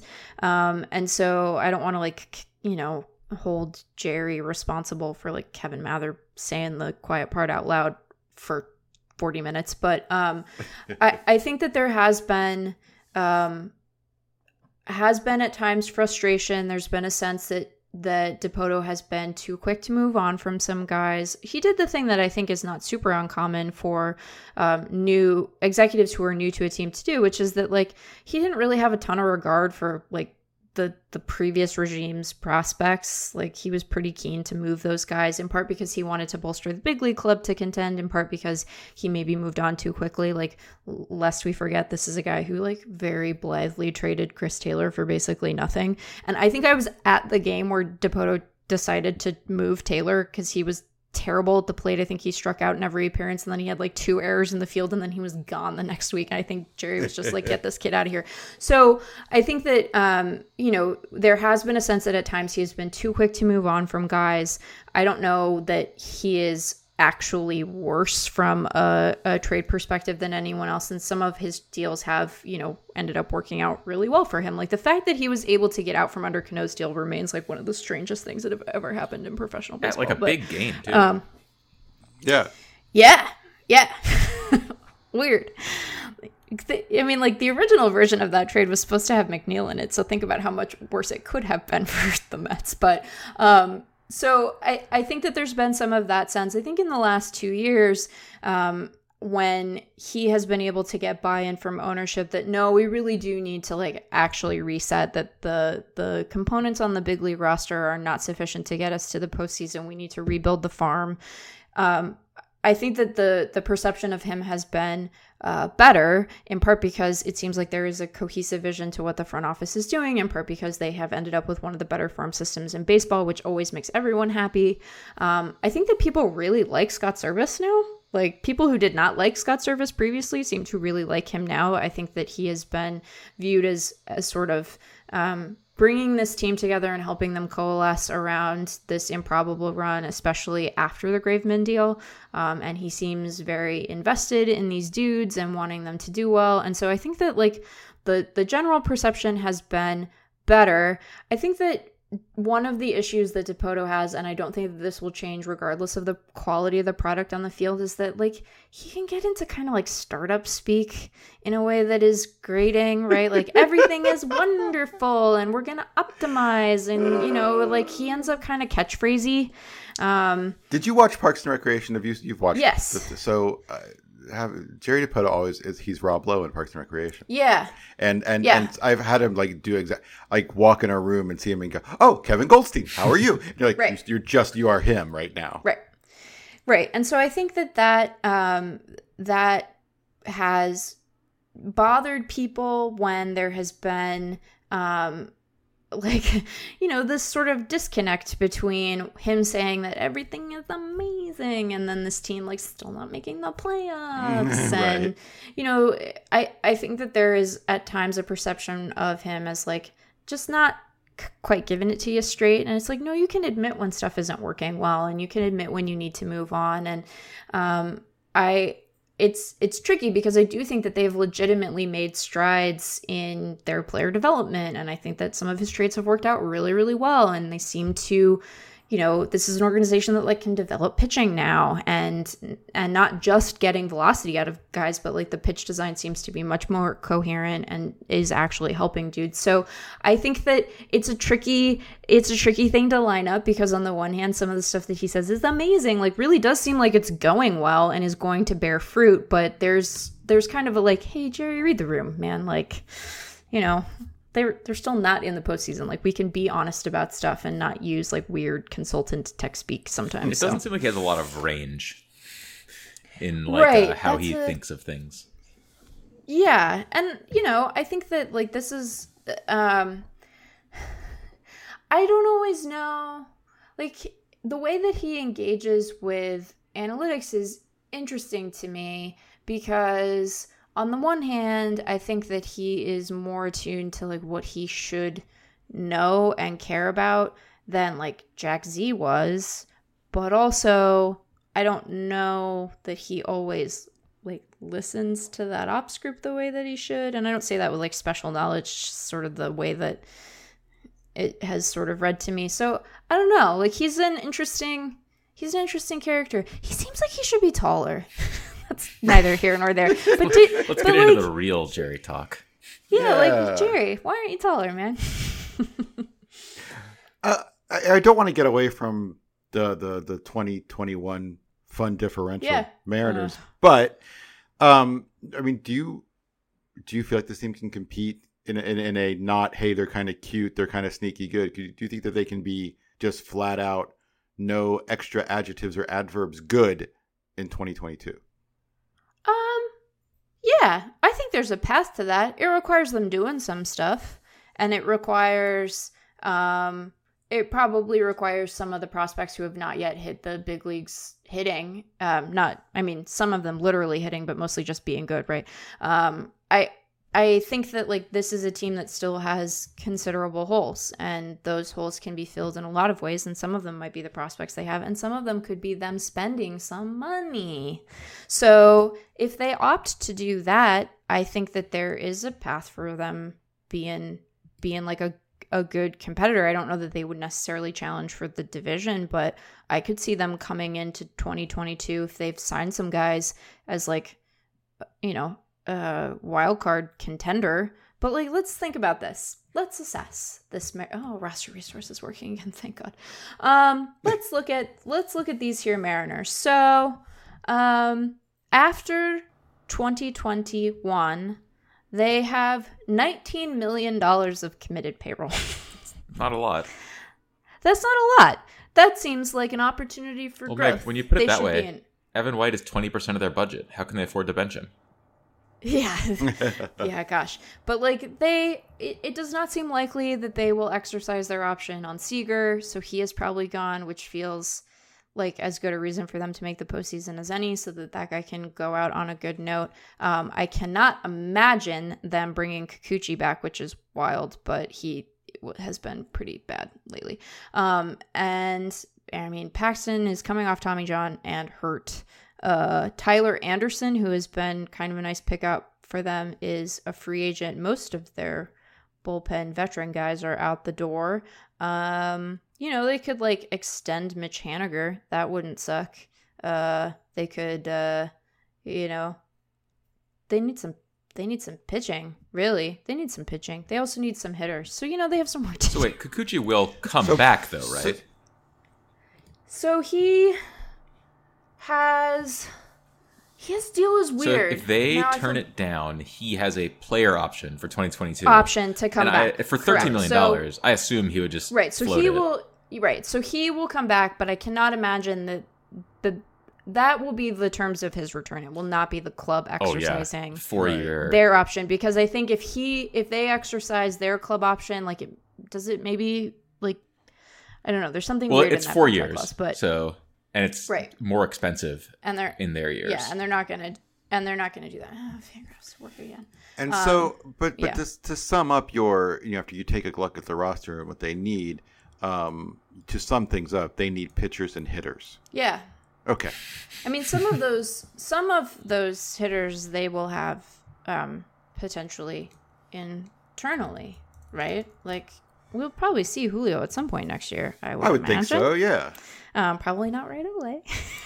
Yeah, no, he probably needs like 14 days to figure out how to play defense. I mean, in fairness to Seattle on this point, like he is 20 and has not played above AA, so like he might. They ended up looking not so bad on Kelnick. Yeah, but they did not end up looking bad. I mean, they still looked bad because it was clear that the process behind that wasn't really about his talent at all. But he did need a little time to adjust. Guys do. It happens. It's not a weird thing. Baseball's really hard. But like they'll probably have Julio at some point next year. If Kelnick is able to like ride this and legitimately kind of look like we expected him to, that would be good. They have Mitch for another year. They have Crawford still. France? Gosh. They have Ty France. So like they have some, I imagine that like Cal Raleigh will see more full like regular duty at catcher. So it's like they have some guys. They have Gonzalez for another year. I think they have Flexen for another year, right? Yep. So, and he's been a terrific pickup for them. Like he's pitched well. And then there's their young guys from a pitching perspective. God, roster resource, please start working. I wonder if this is how a bad internet day, folks. Yeah, I wonder if this is how parents feel like when they go to their kid's recital and they forget stuff. It's like I want to help you, but I can't. That's how I feel as a person who can't fix code stuff. Well, let's go back to vibes. Vibes. So let's say it's not a miracle. Let's say the unexpected happens. What the odds are saying that, and the Mariners get to the wild card game. Yeah. Let's say the Mariners win the wild card game. Wild.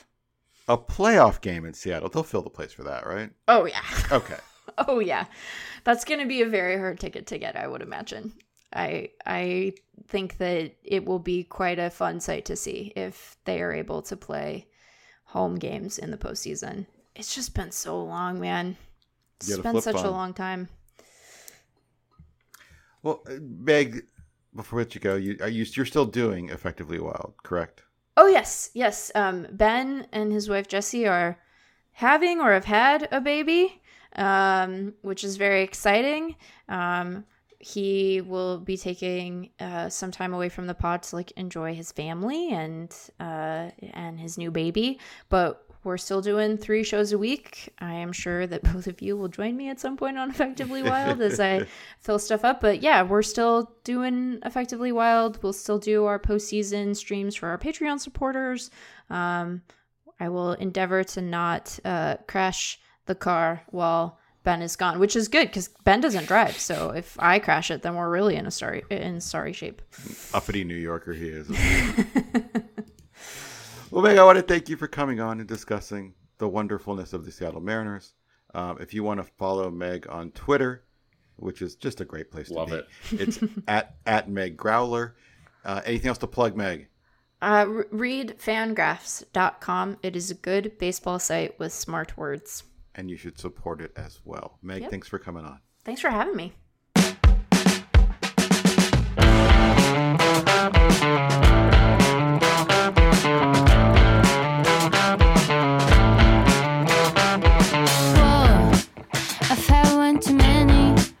My mouth feels heavy, but the night feels new.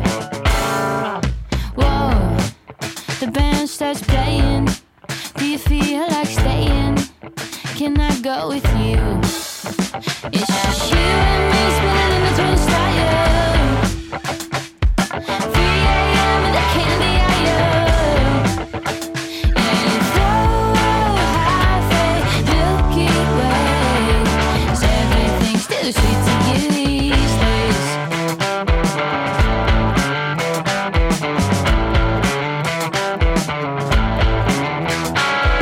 Hey, can I keep this memory?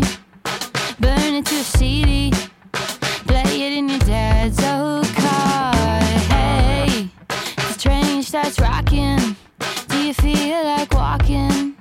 Can I be where you are? It's just you and me spinning the twist tire. 3 a.m. in the candy aisle. Yeah, you throw out half a Milky Way. 'Cause everything's still sweet to you these days.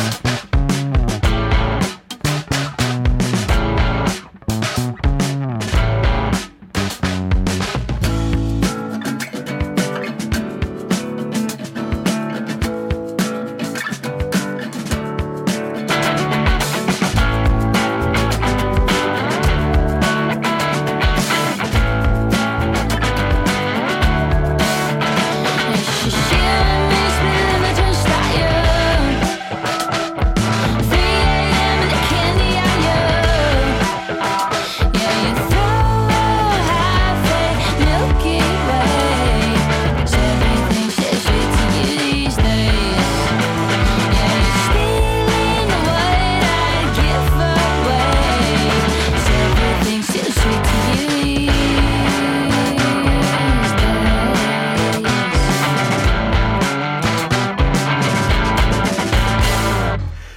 Welcome back to the podcast. Thanks to Meg for coming on short notice. We lost our planned special guest due to technical difficulties, but always good to have Meg on to talk about the super fun. They're just fun. The Seattle Mariners right now. You've been listening to the music of Bad Bad Hats, which are fun to call. Bad Bad Hats are on Don Giovanni Records, who supplies us with much of the music you hear on our podcast. And their new record is called Walkman, and it's getting tons of praise. There's a huge article today, actually, in Onion's AV Club about how it is the catchiest low-key album of 2021. But Bad Bad Hats is an indie rock band from Minneapolis, Minnesota. And it is just utterly, utterly pleasant. Their music is rooted in classic pop songwriting with elements of 90s rock influence and an overall lightheartedness. And God knows we need that in the world today. They are Carrie, Chris, and Con. They've toured the country several times in their trusty minivan. They have toured with the Beths, Margaret Glaspie, the Front Bottoms, Hippocampus, and Third Eye Blind, among others. My God, they're better than that. So it's a wide range there. 2 full-length albums, Psychic Reader and Lightning Round, before Walkman came out. You can learn more about them at Bad Bad Hats, and I highly recommend you go read that review at Onion's AV Club. It is one of the catchiest albums of 2021 and just utterly pleasant. Though, thanks to the fine folks in Bad Bad Hats and the fine folks at Don Giovanni Records for providing us with this episode's music. Are you ready for emails? Let's do it. Our first email is also 33 episodes in, our first email that required some research, and Ben did that research. But here we go. This email is from Rafa, and Rafa says, "Hi, Kevin. Love the podcast, of course." And that's important. Of course you do. Yeah, implied. Been here since episode 1. After recently watching Tyler O'Neill homer off Brett Anderson and Zach Davies, I started wondering if he has actually hit at least one home run off a good pitcher this season. It seems like everyone's singing Tyler O'Neill's praises these days, but while he obviously has light power, and you still got to beat the Pirates and the Diamondbacks, I feel like good pitchers carve him up like he's Tyler Saldino. I just went through his home runs this year, and as it turns out, he has in fact homered off of 5, in my opinions, good pitchers. Brandon Woodruff twice, Trevor Bauer, Anthony DeSclafani, Sonny Gray, and Phil Bickford, who, okay, at least he's decent. That means 26 of his 32 bombs have then come off the likes of, have you even heard of, Seth Frankoff and Trevor Stephen? I guess that's probably typical, but is there a statistic that measures a hitter's OPS plus against above average pitchers? There must be, but I wonder why such a stat doesn't get more publicity when we're talking about batter performance and value. It seems like an important measure. This is an interesting thing to think about, Rafa. But before I get in my answer, Ben, you actually decided to dig on this a little bit. Yeah, so I think I will talk about O'Neill's specific results against varying levels of competition, and also what I think it means about all hitters. So I decided to do some work, but not too much, because I'm marginally lazy. Because it's just a goddamn podcast, for Christ's sake. Exactly. It is just a podcast. And so how much work am I truly going to do? Okay, so what I did was I separated O'Neill's appearances against each pitcher he's faced into some groups. I did it in thirds because I'm lazy, and thirds are fewer separations to do than fifths. But I also don't think it matters that much. So the best third of pitchers O'Neill has faced are really good. They've allowed a 261 WOBA this year. Just used WOBA because it's easy. Lots of this is just me wanting to use things that are easy. You'll notice as we go on. 260 WOBA is a really good pitcher. They make hitters hit like Elvis Andrus. Right. It's bad. Against those guys, O'Neill has been really good, better than average. He's had a 305 WOBA. Pretty good. The middle group, he's hit really well. They are average pitchers, and he's hit like a 380 WOBA. Good hitter. The bad pitchers, they're bad. And he has had a 500 WOBA against them. So he hits... Wow. Yeah. He hits... And they allow a 370 WOBA to your average hitter. So you'd think he's a good hitter. He's facing a bad pitcher. He should be in the 400s. He's at 500. He's hitting bad pitchers very well this year. And so you might say, oh yeah, well, he's hitting good pitchers much better than average too. And so it's not, a devastating thing. But you could make the point, hey, this guy, his stats are maybe exaggerated if you face some good pitchers because he does a lot of his extra damage against the bad pitchers. So is that less valuable? I'm not sure. But Kevin, I went and looked at all of the batters that Tyler O'Neill had faced, or all of the pitchers that Tyler O'Neill had faced before 2021. Did the same thing. I divided them into thirds. Okay. Against the very good pitchers, 270 WOBA allowed overall. He's been a 300 WOBA hitter. Better than he should be against those guys. He hits good pitchers much better than most hitters hit them. Right. Against the medium pitchers, he's been fine. They allow a 315 WOBA. He hits for 325. A little bit better than average. Against the very bad pitchers, 365 WOBA allowed. He has a 340 WOBA. He sucks. He's terrible. He can't hit bad pitchers. He can only hit good pitchers. So what I think this means is that Do you feel comfortable with these sample sizes? No. I think that's the other... That's what this means. Like, the sample sizes are small. I don't think it's meaningful. O'Neill, before this year, couldn't hit bad pitchers. He could only hit home runs off of good pitchers. This year, O'Neill has destroyed bad pitchers. I just don't buy that it is a skill that is replicated long-term in any way that we can measure with the kind of sample sizes we get from a guy like Tyler O'Neill's career. He just hasn't been in the majors long enough for this to kind of work out to something meaningful. Right. That's my read on it. So teams do this kind of thing, but they don't necessarily do it the way you just did it, and kind of hole pitchers into good, average, and bad. But teams do measure how players do against specific pitches, and one of the specific things is fastball velocity, right? How does this hitter perform against 95 plus? And a significant amount of thinking into using that is the playoffs. Now, we talked about the Cardinals, and we know Adam Wainwright's going to start a wild card game, but for the most part in those early playoff games, when you think about the bullpen, you think about the stud starters you're going to look at, you're going to be seeing velocity. Oh yes. And so it's rare, can this guy do something against velocity? Where I've seen stuff done that is more related to what you just did, Ben, is on the amateur side come draft time, right? And so, you have some kid at Arkansas who just hit 420, and then you go, how did he do Friday how do you do on the weekends in conference games, right? Because their first 15 games were against Louisiana State School of Cosmetology, and then they have 2 weekends, and they have like weekday games during the season. Like they play a game on Wednesday, or they play Tuesday and Thursday, and then they're playing like Southeastern Arkansas State School of Agriculture, right? Right. And so you go, let's get rid of all that noise, and let's just talk about what this dude did in SEC games on the weekends. And so that does where you try to kind of get rid of some of the noise from the competition mismatches.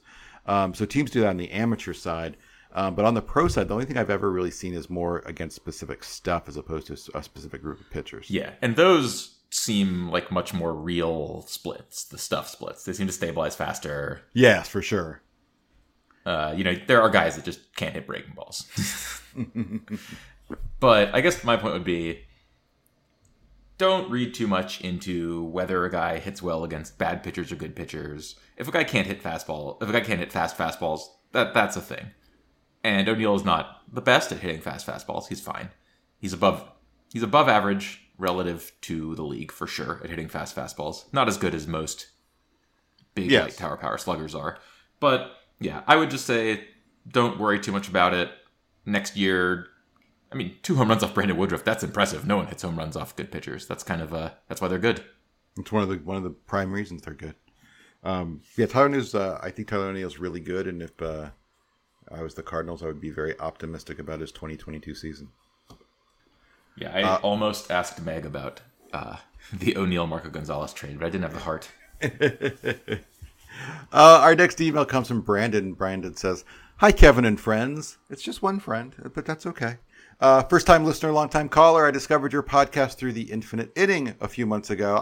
I think it might even be up. I'm on it. I did an Infinite Inning where I had a reunion of the old Sunday night MLB Network radio show with me, Stephen Goldman, and Mike Farron. That was a lot of fun, and Mike and I spent way too much time talking about why we love the city of Chicago.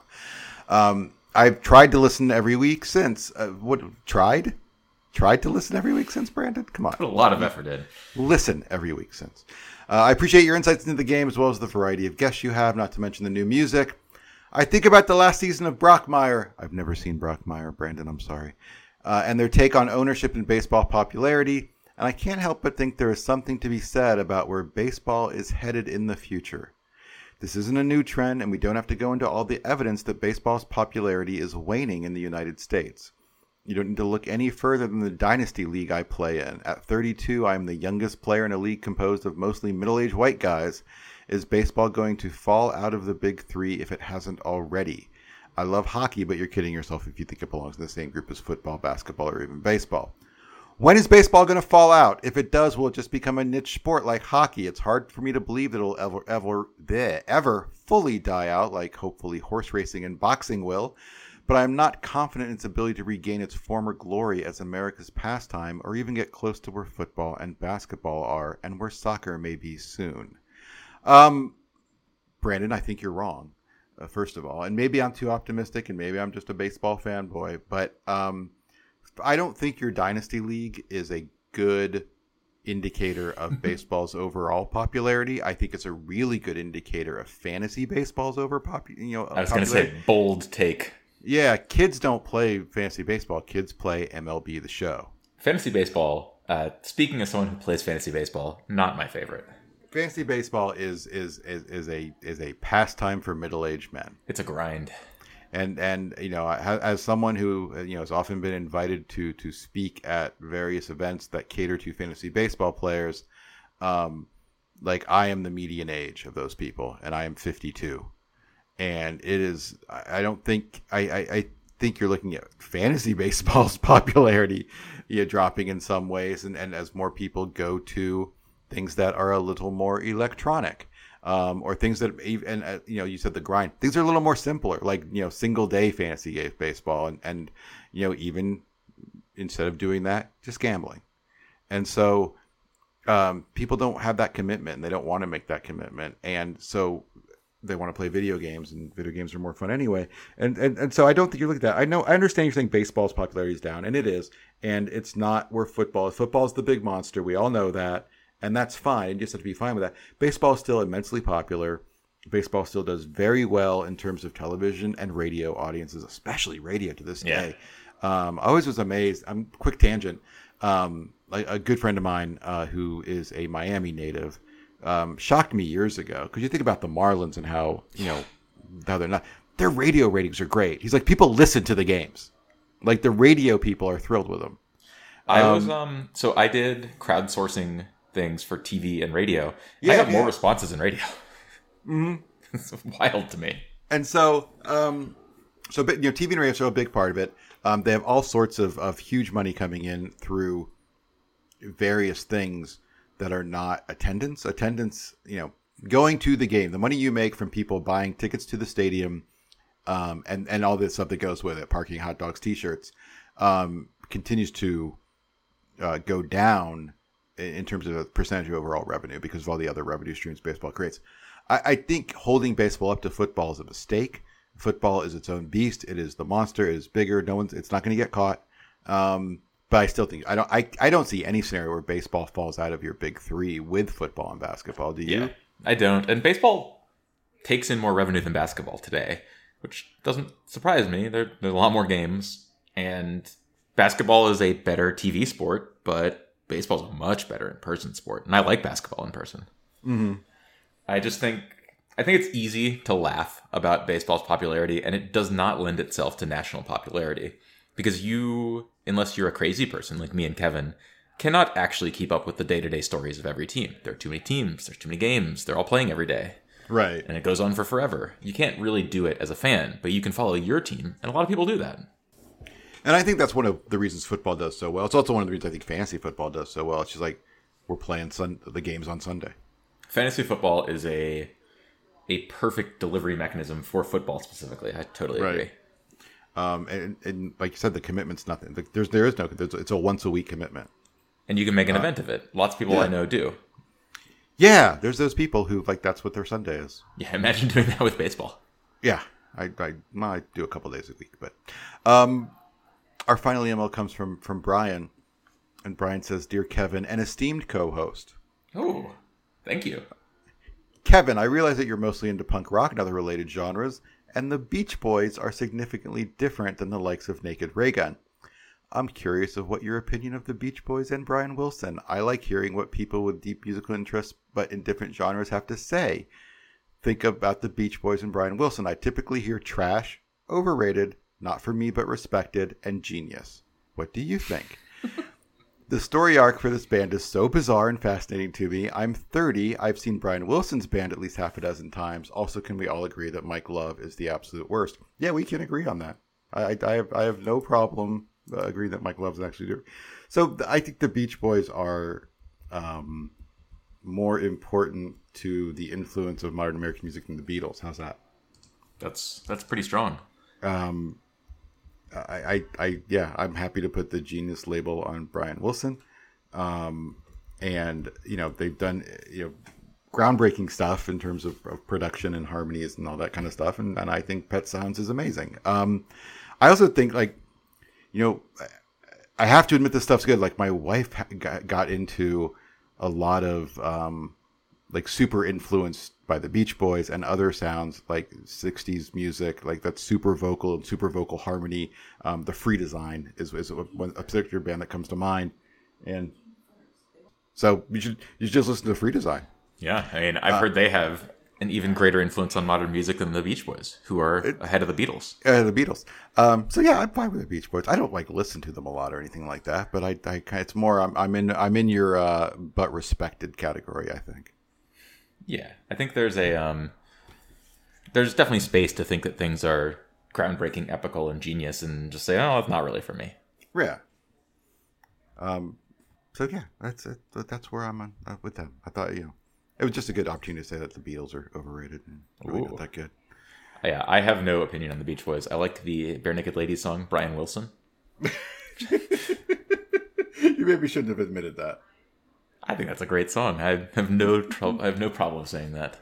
A couple episodes ago, we had we had to admit what our shitty music that we liked was. So yeah, it's time to catch up with. Oh, first of all, send your emails to us, chinmusic@fangraphs.com.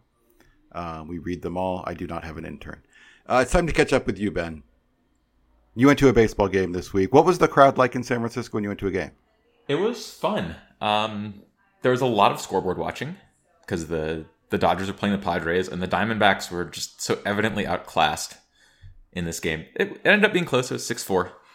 It never looked like the Diamondbacks had any chance at winning. It felt like the Giants constantly had the bases loaded, and Luke Weaver was just sweating through, his uniform and then his next uniform and then his next uniform out there. His replacement level goatee just looking like a replacement level pitcher.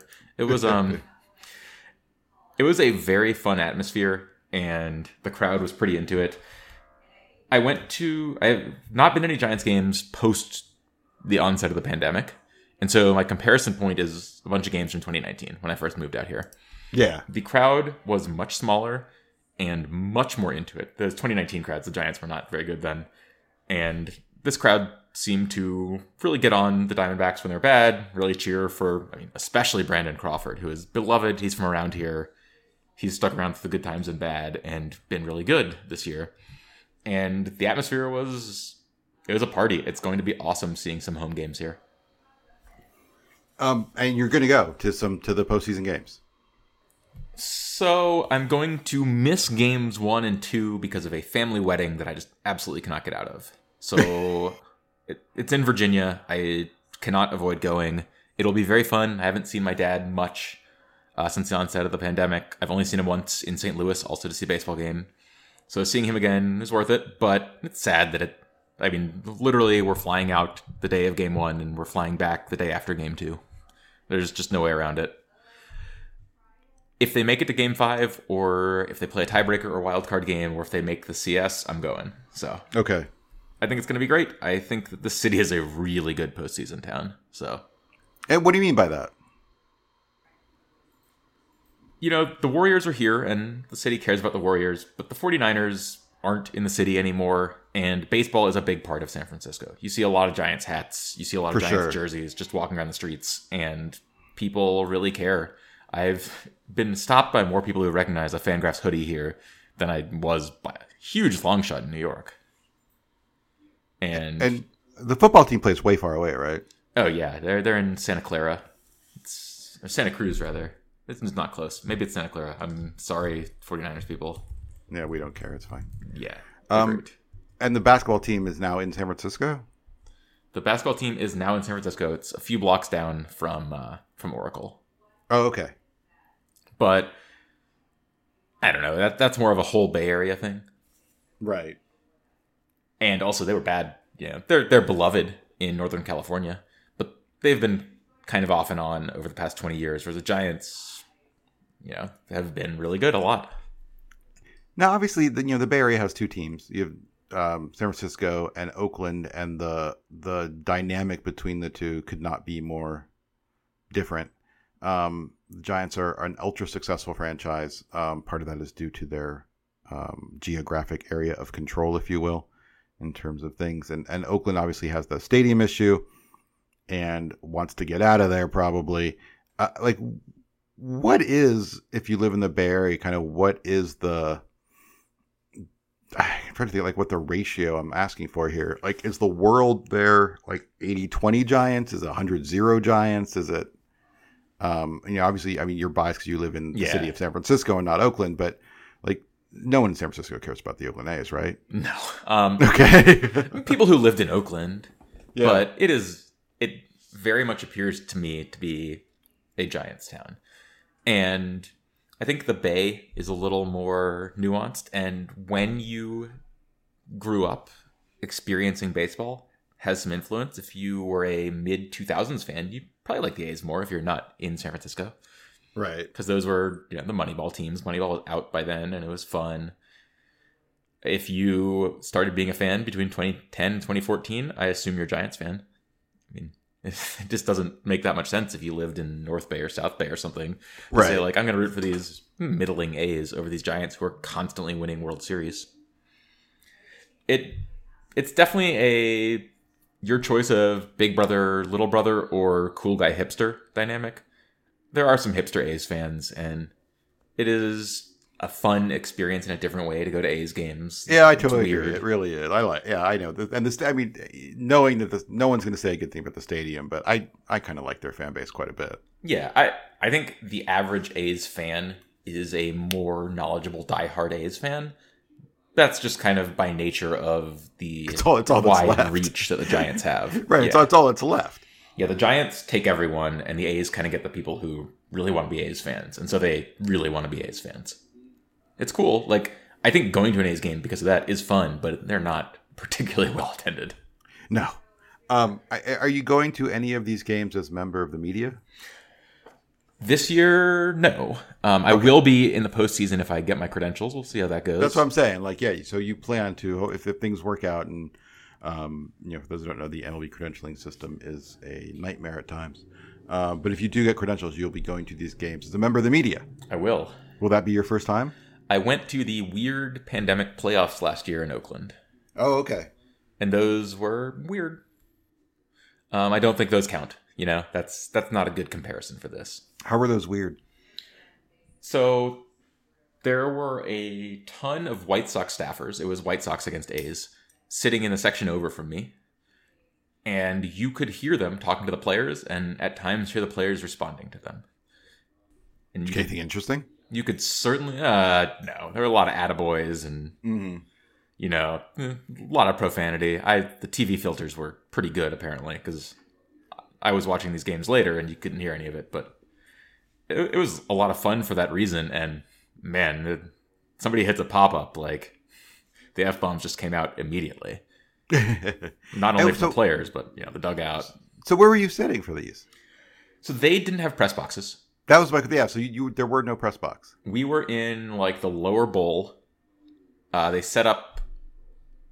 There were some supposed to be nice seats, and they basically put numbers on them and gave you a box lunch and a plug for your phone or computer, and you just sat there. We were midway between home and first, so like over the dugout basically, but all the way back at the back of the lower bowl. Okay. I don't even know. I assume you'll have a press box for these. Press or auxiliary. You'll be in an auxiliary press box, I'm sure, because you're not national. Right. I'm not a real media person. You're not a real media person. They'll put you in a corner somewhere. Yeah, I think that's my understanding. But there'll be real press boxes. Yeah, it feels like it will be a different vibe just because you can't... I just feel like a huge part of that experience is kind of standing on the field before the game and catching up with people and getting some things going, and then obviously being able to talk to people after the game, but it's still going to be an all Zoom world. Yeah. It's going to be strange.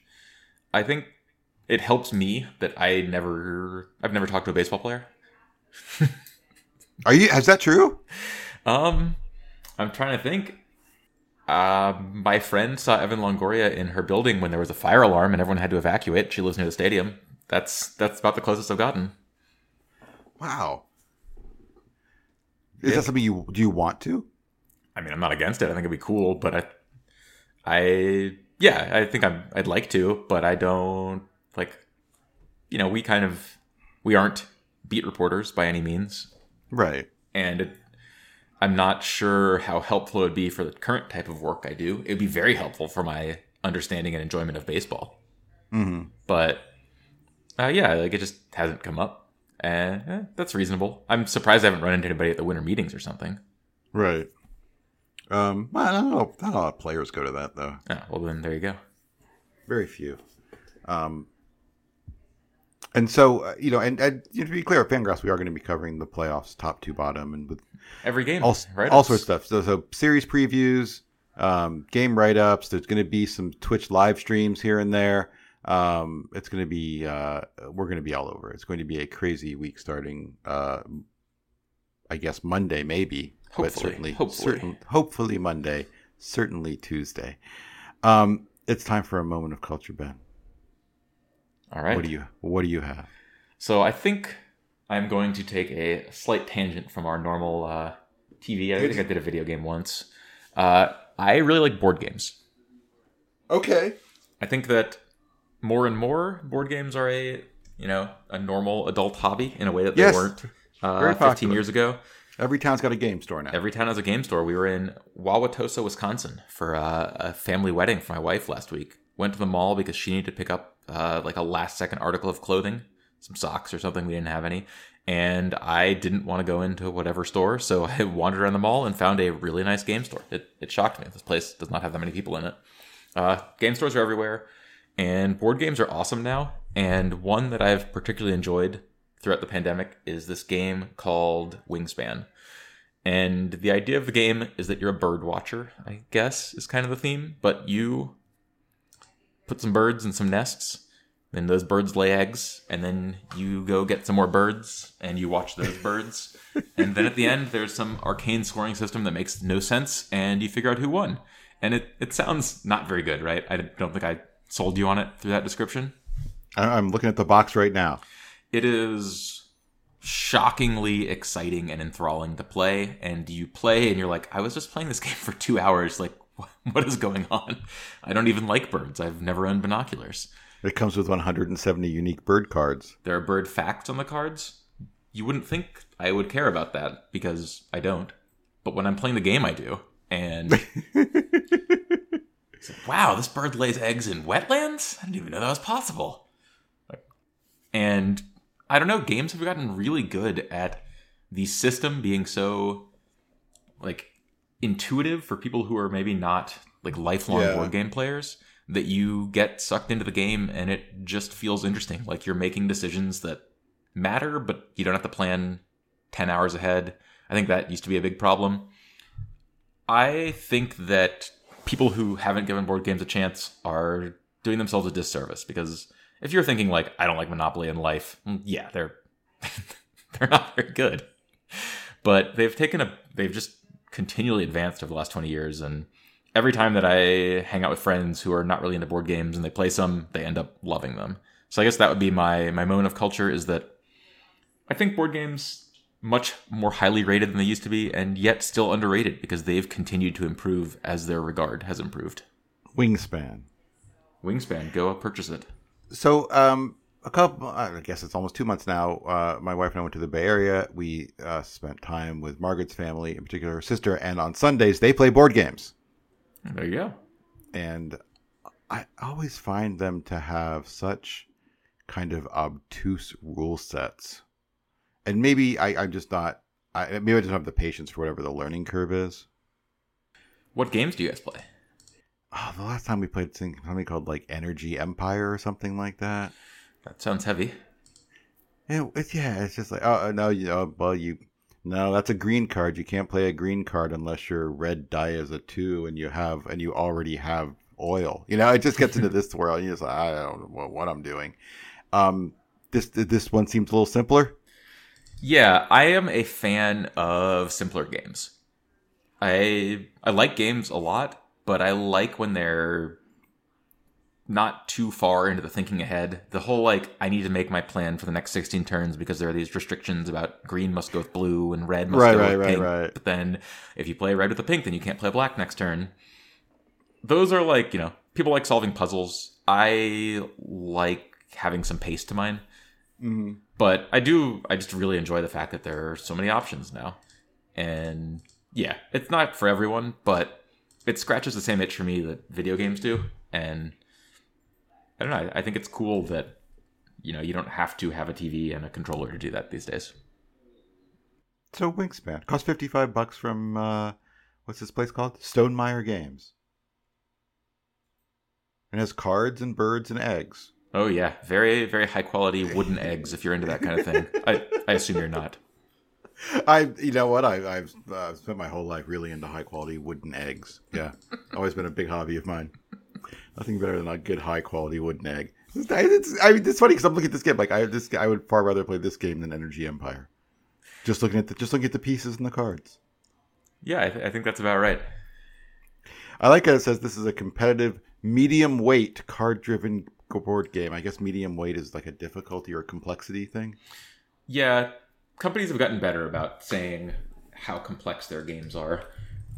Let's see, there's a site called Board Game Geek that will tell you the complexity of a game. Energy Empire is higher than 3 out of 5. Wingspan is less than 2.5 out of 5. So it is. Oh, I want to play Wingspan. Meaningfully less complex. Yeah. I want to talk about a TV show on Netflix. Ooh. It is called Monsters Inside: The 24 Faces of Billy Milligan, and it's even though there are no murders, there are murders. It's a murder show. Like it's everyone loves murder shows, right? In a world of an overwhelming number of murder documentaries, this is a murder show, and it's about Billy Milligan, and this happened in Central Ohio, where I grew up. And it's the case of there was a serial rapist on the campus of Ohio State University in Columbus. They arrested a guy, and when they arrested him, this was in the 70s, and he was quickly diagnosed with multiple personalities. And it's about kind of how the two interesting aspects of this. One is how you deal with someone who does something if they have multiple personalities, because like one of his personalities is a violent psychopath who did this, and he wasn't even aware that person did these things, but that's who he is as well. You know what I mean? Yeah. And that's very interesting, like kind of the legal recourse and how they, what they did about this. And at times it kind of wasn't nearly enough, and at times it was too much, and it's very strange and interesting to think about. But it's more importantly and also about like how this was happening in the late 70s, which was the time where multiple personalities kind of became a thing, like a thing, maybe like a part of culture and a fascination, and books and movies like Sybil were huge, right? Right. And then the people treating him and diagnosing him and talking about him were also all in this world and were clearly benefiting from his mental illness. Right. Because they were using it for their own careers. Writing books and becoming famous and appearing on TV and all stuff like that. And, and it's kind of very interesting that, today, even and it gets into this, it just became like this very hip thing to diagnose, and diagnoses of this being given went from like 0 to tens of thousands in just a couple of years, right?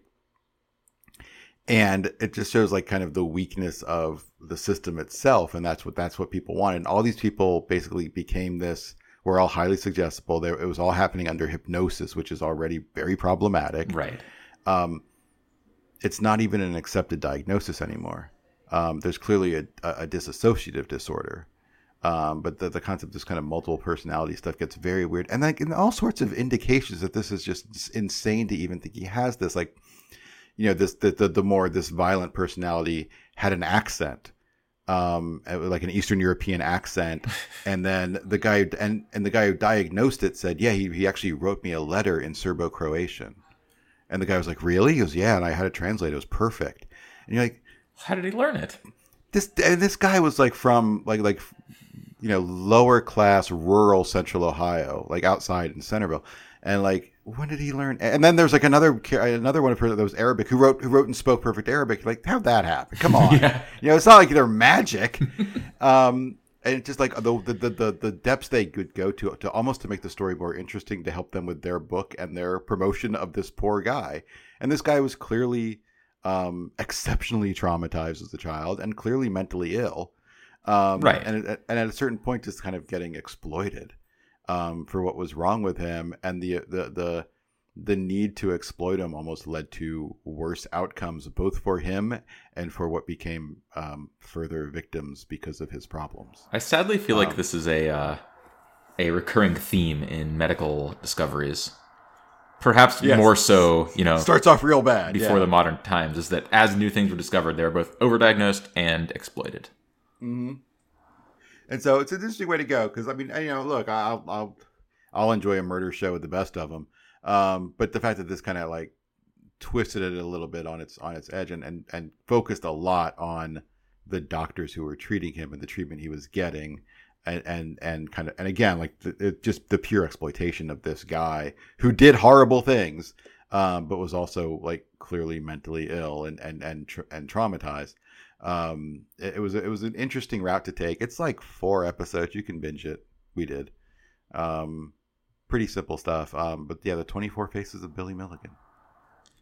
Sounds, well, I was going to say like a blast. It does not, but it sounds very intriguing. It was very interesting. It was well done. I think we're done here, Ben. I want to thank you for sitting in the co-host chair this week. I hope you enjoy the final week. I hope all the listeners enjoy the final weekend of regular season stuff. Plans for the postseason for the podcast are, I'm going to sound like an idiot here. Plans are being planned. We're figuring out, there definitely will be some extra stuff here for you. So if you're a subscriber, and they'll just show up in your feed, but expect something definitely before Friday morning. Hopefully we'll be talking to some people who are associated either in media or otherwise with the teams that are participating, and we'll have some brief talks with them, and we'll try to entertain you that way. But for now, thanks to Ben for co-hosting. Thanks to Meg for coming on and talking about those gritty, plucky Seattle Mariners. Thanks to the fine people in bad hats for supplying the music. And we'll talk to you next week, but we also will talk to you sooner than that. Thanks for listening, everybody.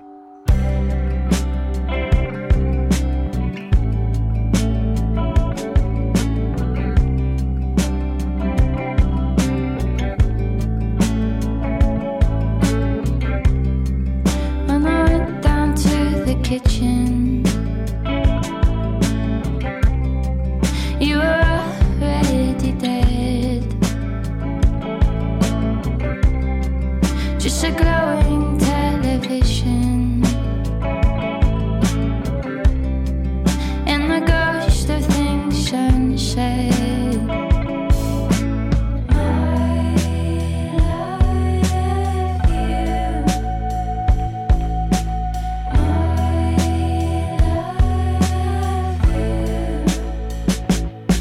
So I won't make you read my mind and lose you to the passing time, 'cause nothing